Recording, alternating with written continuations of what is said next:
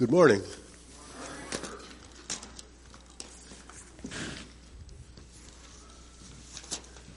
This morning I want to start off with the rabbit trail. This screen behind me I chose specifically because I think it's a tremendous representation of our choices in our Christian life. In fact, it seems to go along pretty well with 1 Corinthians chapter 9, verses 24 through 27. Let me read them to you. Do you not know that in a race all the runners run, but only one gets the prize? Run in such a way as to get the prize. Everyone who competes in the games goes into strict training. They do it to get a crown that will not last, but we do it to get a crown that will last forever. Therefore, I do not run like a man running aimlessly. I do not fight like a man beating the air. No, I beat my body and make it my slave, so that after I have preached to others, I myself will not be disqualified for the prize. That racetrack seems to represent our lives and the life of race, the race of life, I mean. And it seems to me that Jesus Christ ran that course, and his track led to the cross, so that ours does not have to. Our track can lead to heaven if we accept his provision of the cross. And that requires commitment, much the same commitment as a runner has to have to make it into the race and to complete that race. So this morning I want to speak about commitment, and I've called this message Palm Sunday Passions. But before we do that, I want to tell a story about Palm Sunday. It was Palm Sunday, but because little 5-year-old Johnny had a sore throat, he had to stay home with a sitter. Now, the family had to travel about 30 minutes to church, but it was worth it because of the good fellowship and good Bible preaching. And this particular Sunday was a particularly good message, and the family lingered around after a while to visit with friends and just have a good fellowship time. And when they finally did get home, they were carrying palm fronds from the service. Well, when they walked in the door, little Johnny asked them, What are they for?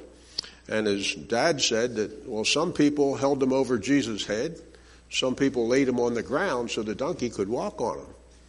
Little Johnny was just fuming. He said, just like I would expect. The one Sunday I don't go to church and he shows up.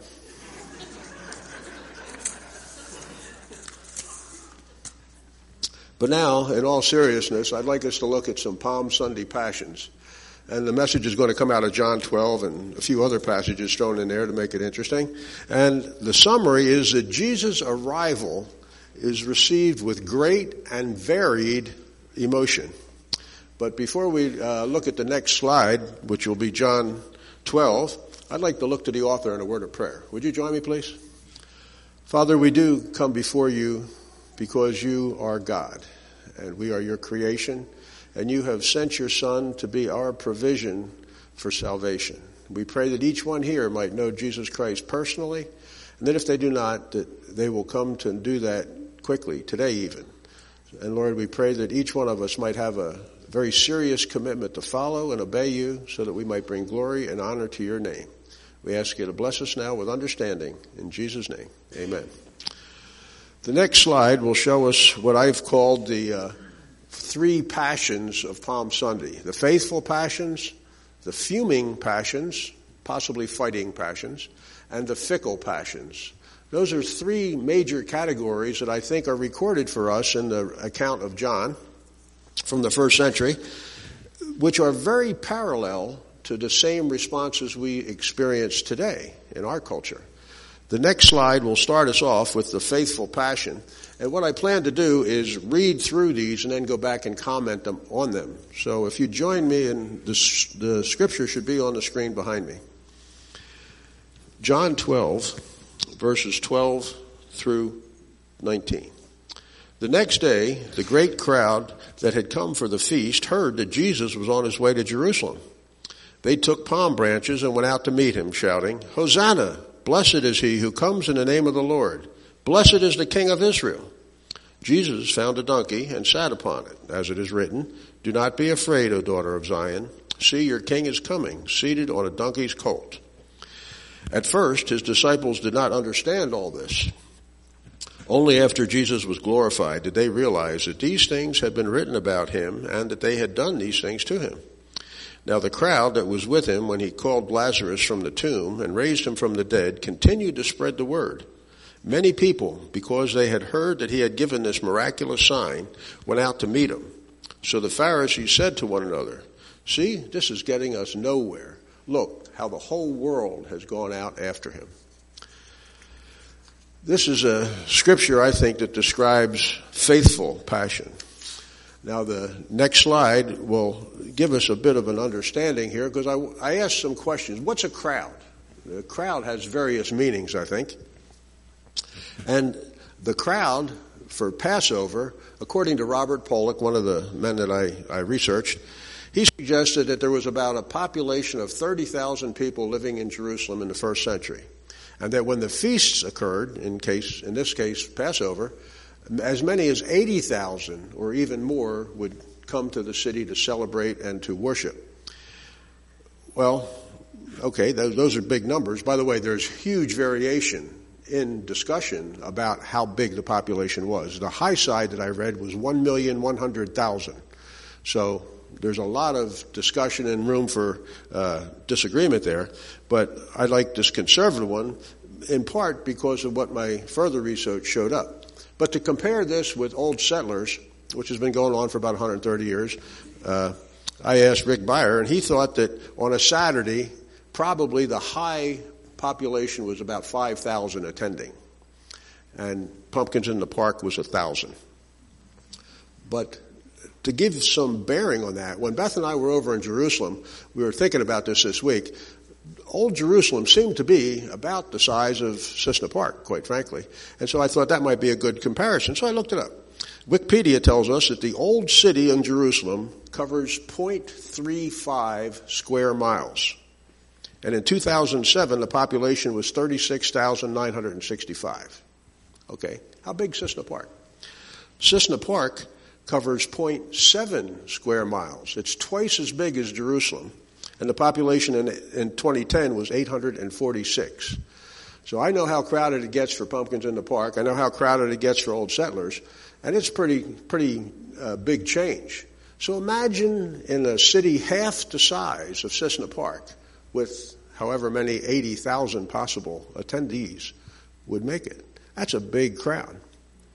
Now, in that crowd, there was various responses to the realities of Jesus Christ. And the next slide will introduce us to some of those. First off, we see the 11 disciples. Now, Judas has already made his exit. So there was 11 disciples. And any of you that grew up in the late 60s or 70s know this rather familiar greeting, "Hey, man, what's happening?" Well, that's kind of what they were saying. And they didn't understand what was going on.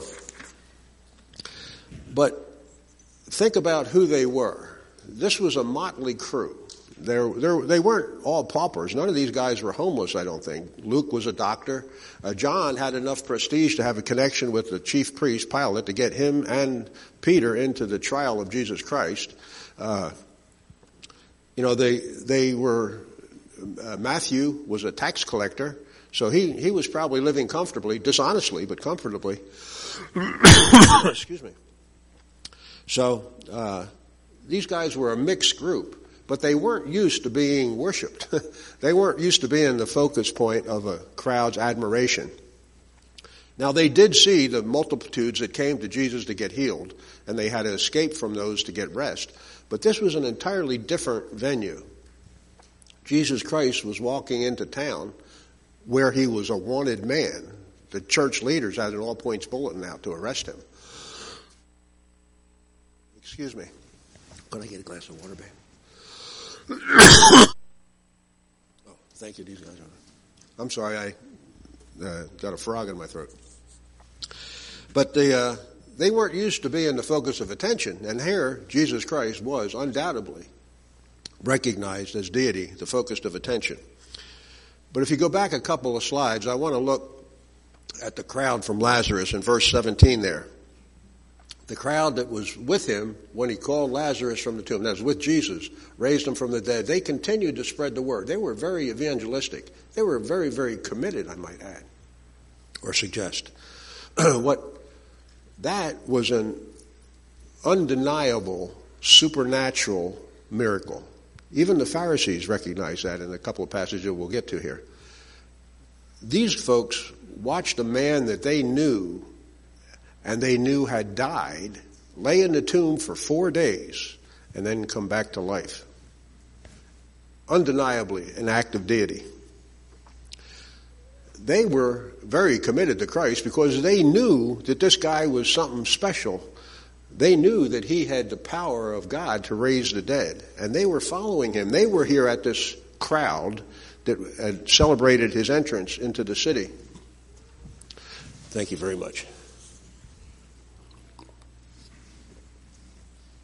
I haven't preached for so long, I'm nervous. But this crowd was a very committed crowd. They watched a man come back from the dead. And they were there. In fact, it was so obvious that they were worshiping God. Look what the Pharisees said at the end of that statement. See, this is getting us nowhere. Look how the whole world has gone after him. This wasn't something that was unknown. It was a big deal. And these folks were the faithful followers. They had a faithful passion for Jesus Christ. Now, if you go back to the slide number 4 there, I think it was. What they were shouting was Hosanna. Hosanna. That could have meant, come save us now from this political terror that we're under called Rome. That was a exclamation requesting salvation. Dictionary.com calls it an exclamation, originally an appeal to God for deliverance, used in praise of God or Christ. I think that we could parallel that today with hallelujah or praise the Lord. They were seriously committing themselves or recognizing Christ.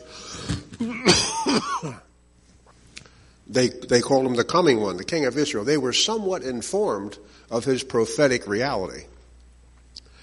They didn't have Zondervan Publishing, so they didn't all have their Bibles.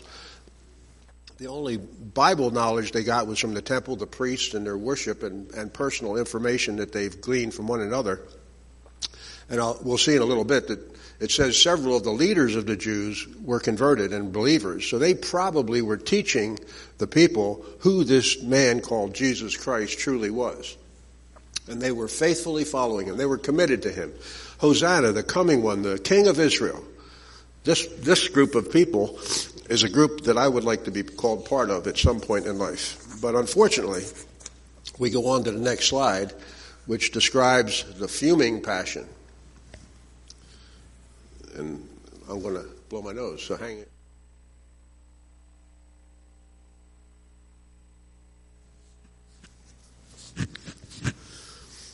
The fuming passion is revealed here beginning in John 11.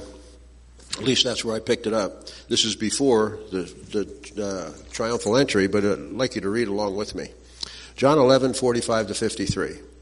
Therefore, many of the Jews who had come to visit Mary and had seen what Jesus did put their faith in him. But, big but, some of them went to the Pharisees and told them what Jesus had done. Then the chief priests and the Pharisees called a meeting of the Sanhedrin. What are we accomplishing? They asked. Here is a man performing many miraculous signs. If we let him go on like this, everyone will believe in him, and then the Romans will come and take away both our place and our nation. Then one of them, named Caiaphas, who was the high priest that year, spoke up.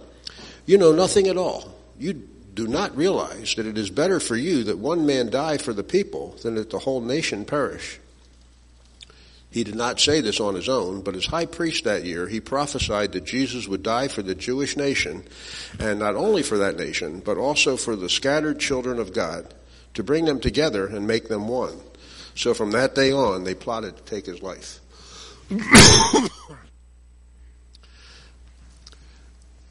This is a terrible record for all of the world to read, for all of history.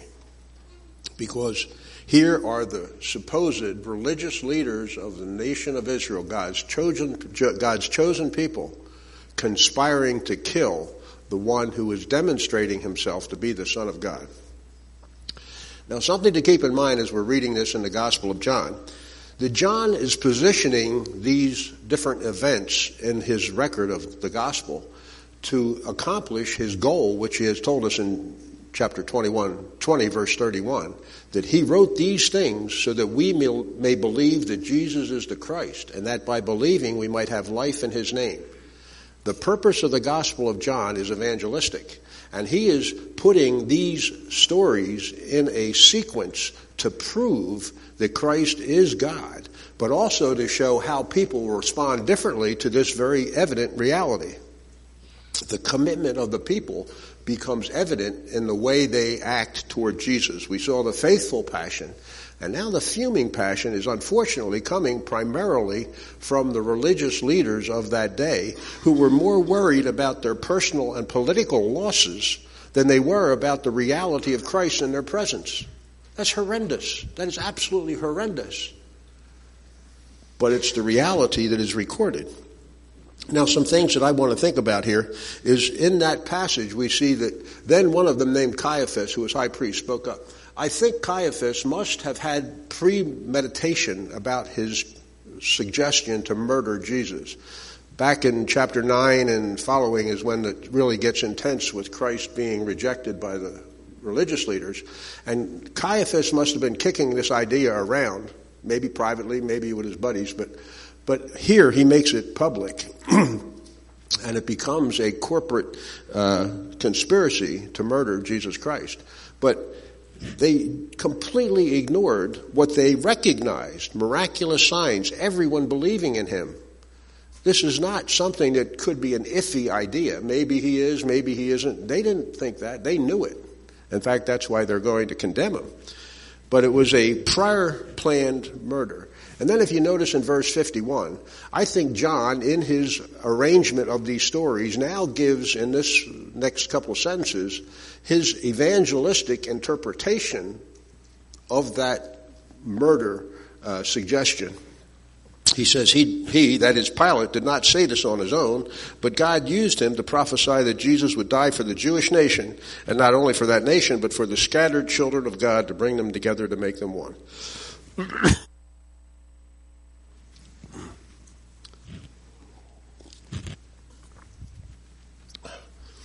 John is, again, using this horrendous rejection of the religious leaders of the day to further his explanation of salvation. This evil man, Pilate, or this sinful man, Pilate, he's going to agree to what these evil religious leaders are suggesting. Not just here in John 11:45 to 53. The next slide shows us 11:57. This is still before the triumphal entry. And the chief priests had put out an all-points bulletin on Jesus Christ. But the chief priests and Pharisees had given orders that if anyone found out where Jesus was, he should report it so they might arrest him. Now, the significance of that is that after Jesus Christ raised Lazarus from the grave, people did try to kill him. They took up stones to try and stone him in chapter 11. And he left. He exited there because it wasn't his time yet. And he went to a place called Ephraim, which is about 15 miles north of Bethany, so the academics say. And so he had left the area. And the Pharisees were looking for him but couldn't find him. So they put out this notice